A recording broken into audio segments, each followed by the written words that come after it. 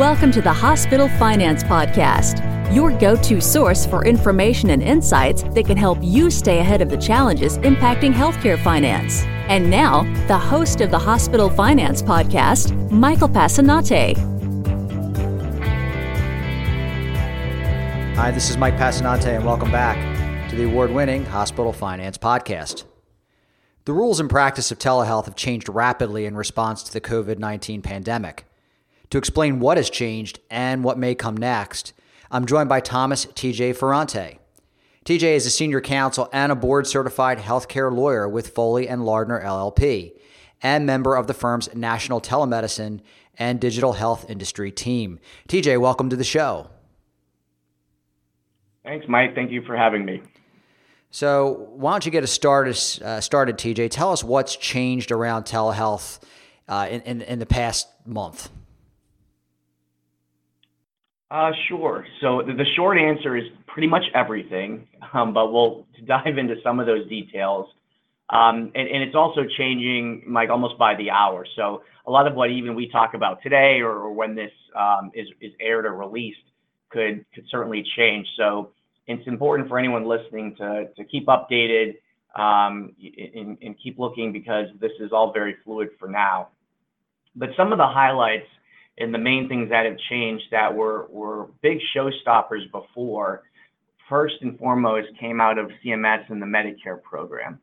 So historically, the Medicare fee-for-service paid for telehealth services, but it was very, very limited.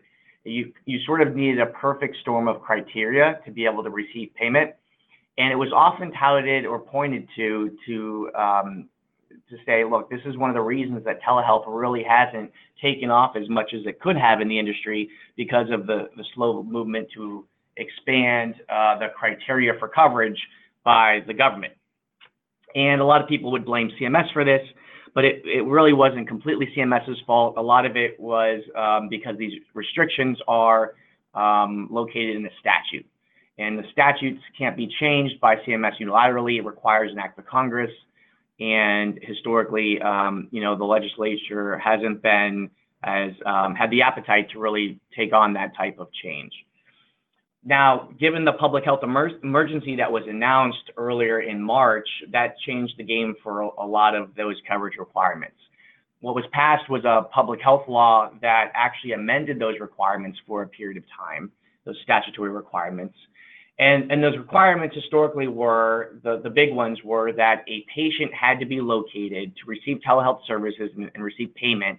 The patient had to be located in a qualifying rural area.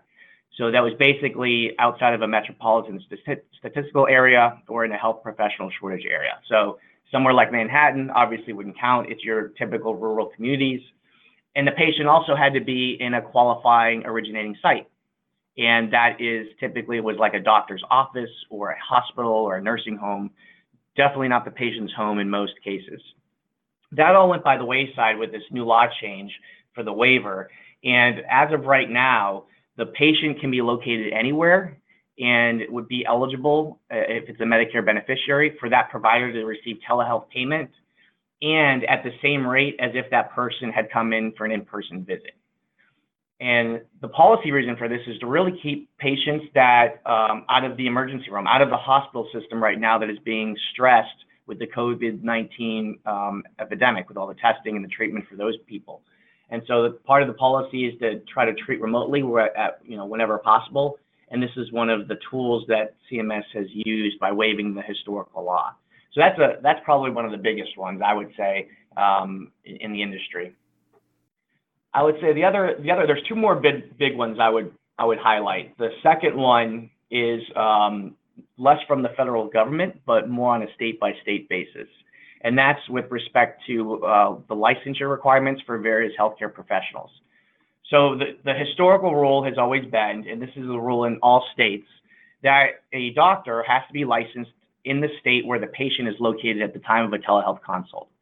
So if you have a doctor that's licensed or located in Florida, but the patient is located in Massachusetts, at the time of the telehealth consult, that doctor in Florida also has to have a Massachusetts medical license.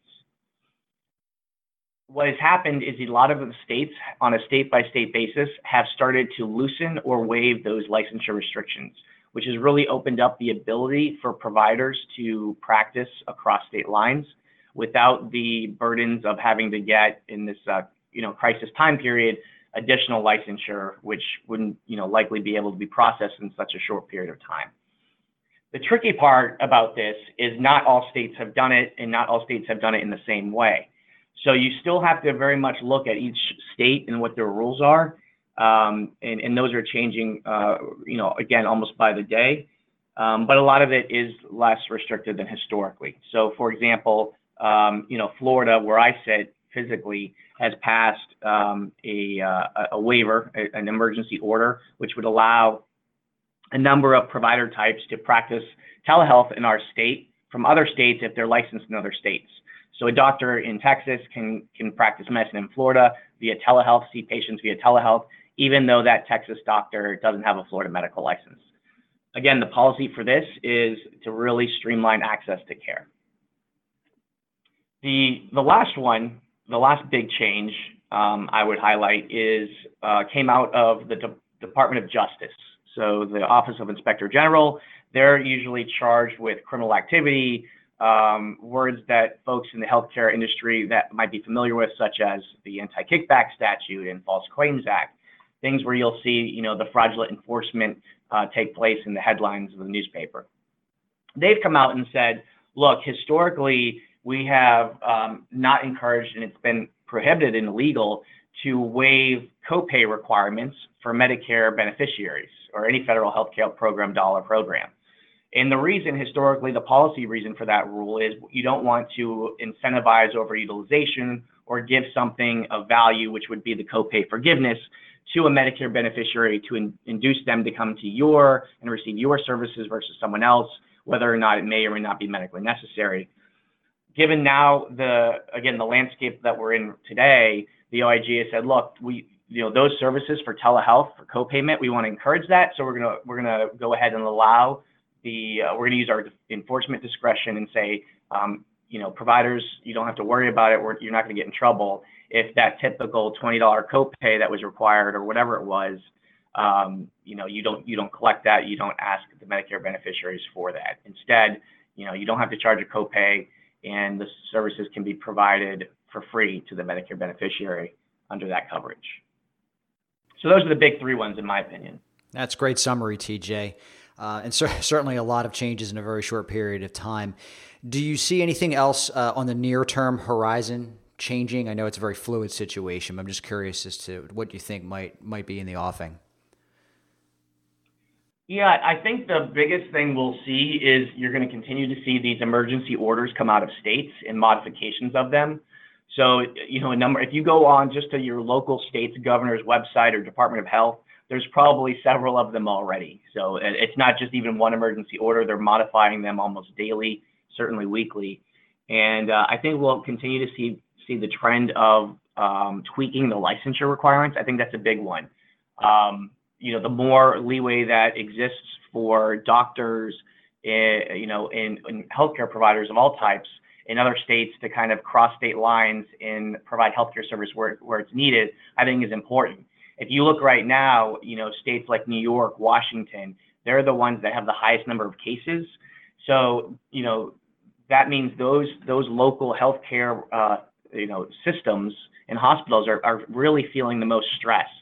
So it makes sense, right, to have someone or providers located in a different state, just to throw them out there, maybe Oklahoma, North Dakota, I don't know, that maybe have fewer cases and have more capacity for healthcare providers to assist, to be able to use telehealth and help those states, New York and Washington, even maybe not necessarily the COVID-19 patients themselves, because they need more acute treatment, but your other, the folks and citizens that live in those localities that need general health care treatment that may not rise to the level of acute care, but still need some sort of care and can get that care virtually and by doctors in another state that have that capacity and availability.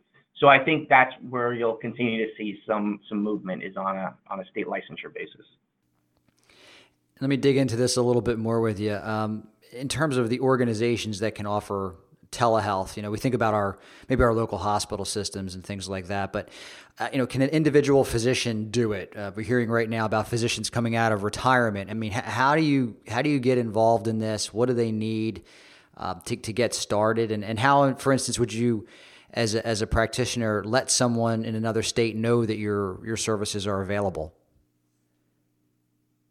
Sure. So a couple things there. So going back to the state licensure waivers, a number of them have specific provisions allowing doctors to come out of retirement that may not have an active or full medical license.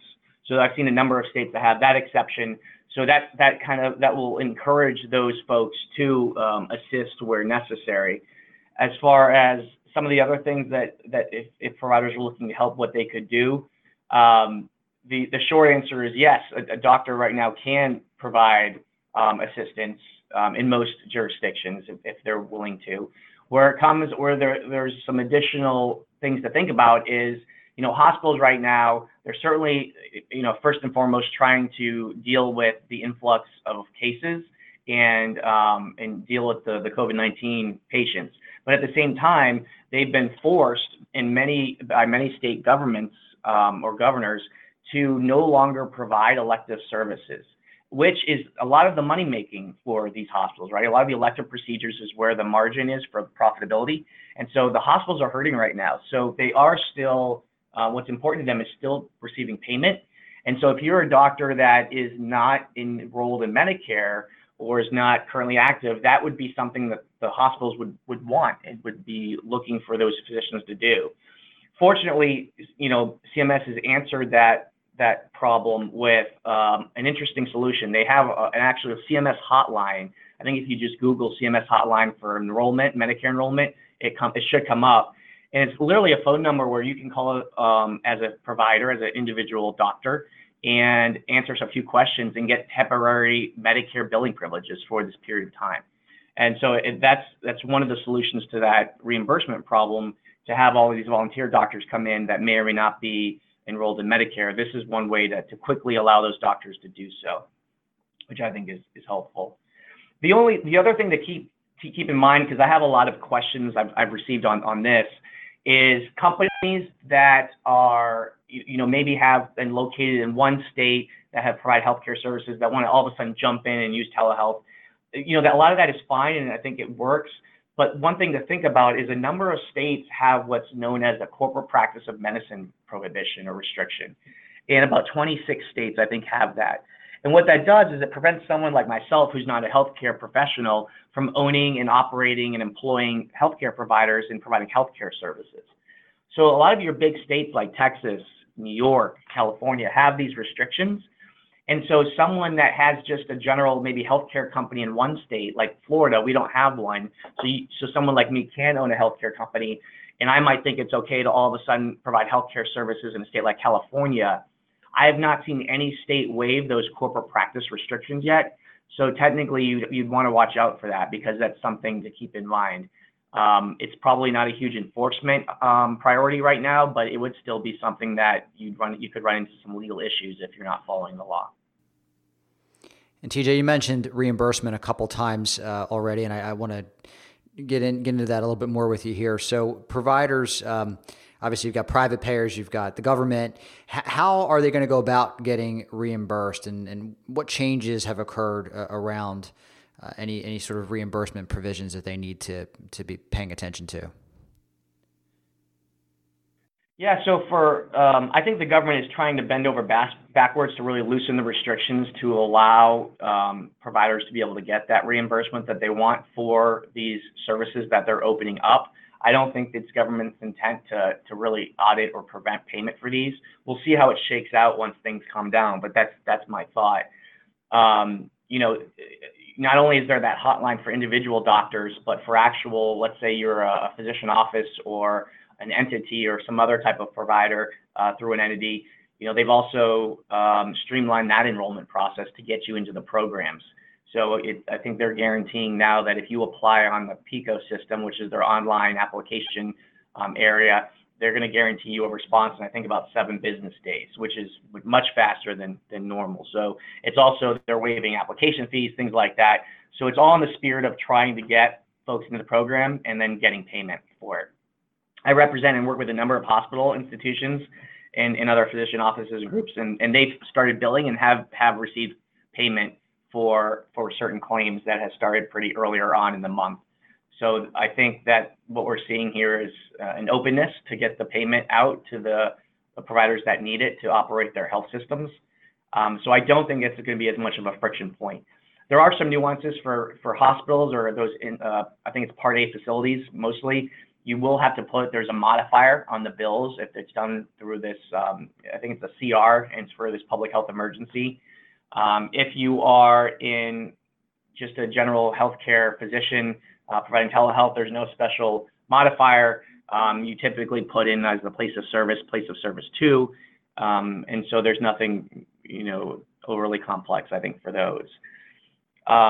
For commercial, it's a little bit of a different story. So there is no federal requirement for a commercial or private health plan to reimburse for a lot of this, or more specifically to waive cost sharing in particular. That's been the main issue. You've seen a number of them come out and say, we're going to voluntarily waive cost sharing for testing for the actual test of the COVID-19 symptoms, but some of it isn't always applicable to the actual treatment of the COVID-19 or generally other telehealth treatments. So that's really, you have to look at it on a health plan by health plan basis. So for example, I think Aetna on their website right now is advertising that they have $0 copays for all telehealth visits until like early June. I think Blue Cross, they have about 36 independently operated, the Blue Cross Blue Shield entities, they've waived, I think, any cost sharing for telehealth services as well. So they've done that voluntarily. And so if you are an individual that's a member of a health plan, you also want to look at that. If you're a provider, a network, you want to look at that as well, because it'll allow you to not worry about having to collect copays for those members that are in network. We've covered a lot of ground here, TJ. Are there any other legal hurdles or issues that providers should be aware of at this point, even though, obviously there's a lot of waivers and fewer restrictions in place?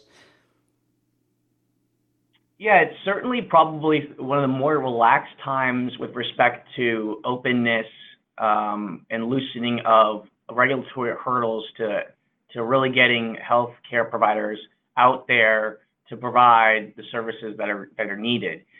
With that said, I think, as a lawyer, we're always the wet blanket. I'm always looking at the risk exposure here. And some of the things that we don't really know how we're going to shake out are, if someone gets hurt during this period of time and, who's going to get blamed for it. There's always going to be potentially a plaintiff's attorney that's going to try to look for exposure areas for settlement, et cetera. It's just the nature of the litigious system we live in, right?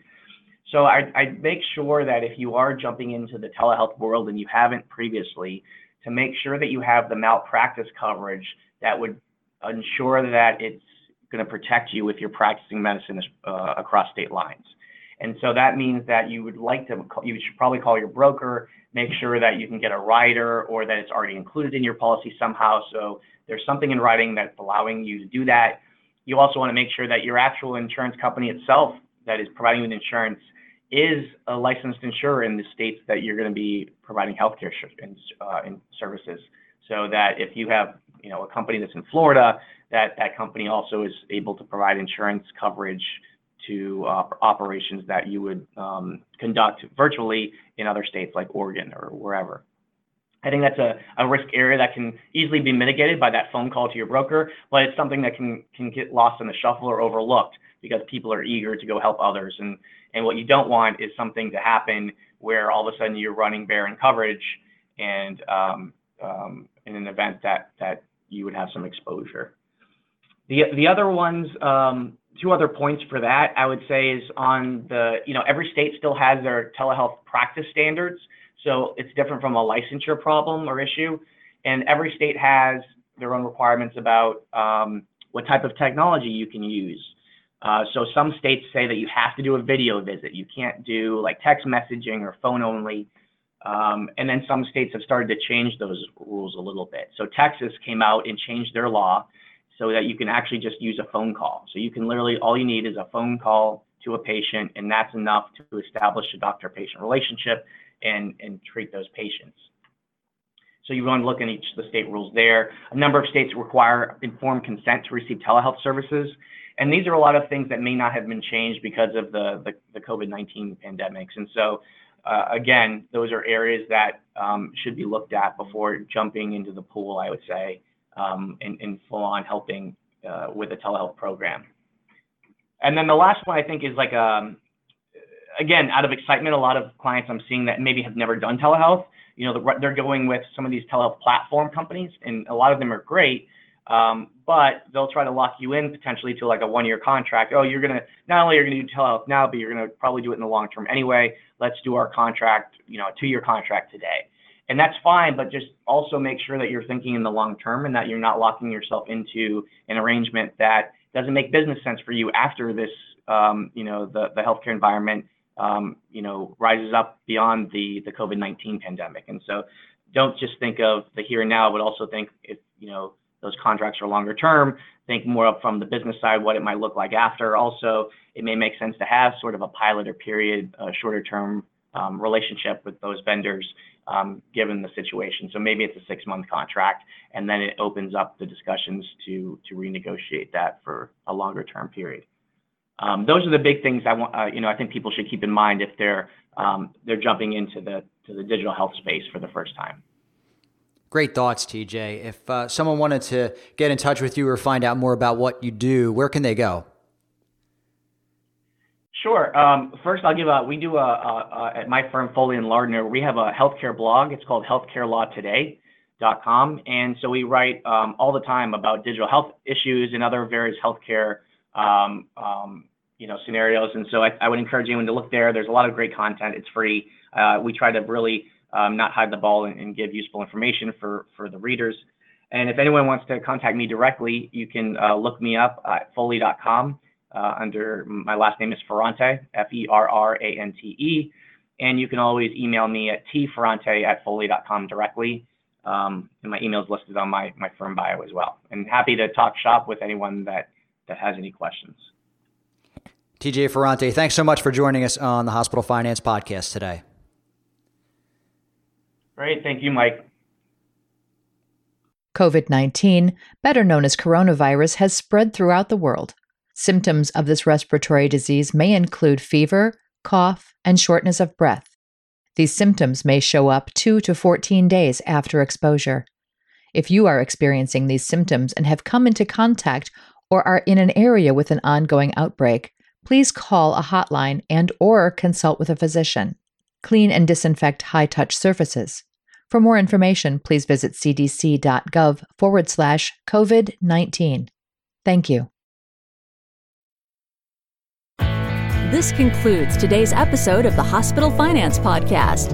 For show notes and additional resources to help you protect and enhance revenue at your hospital, visit Bessler.com/podcasts. The Hospital Finance Podcast is a production of Bessler.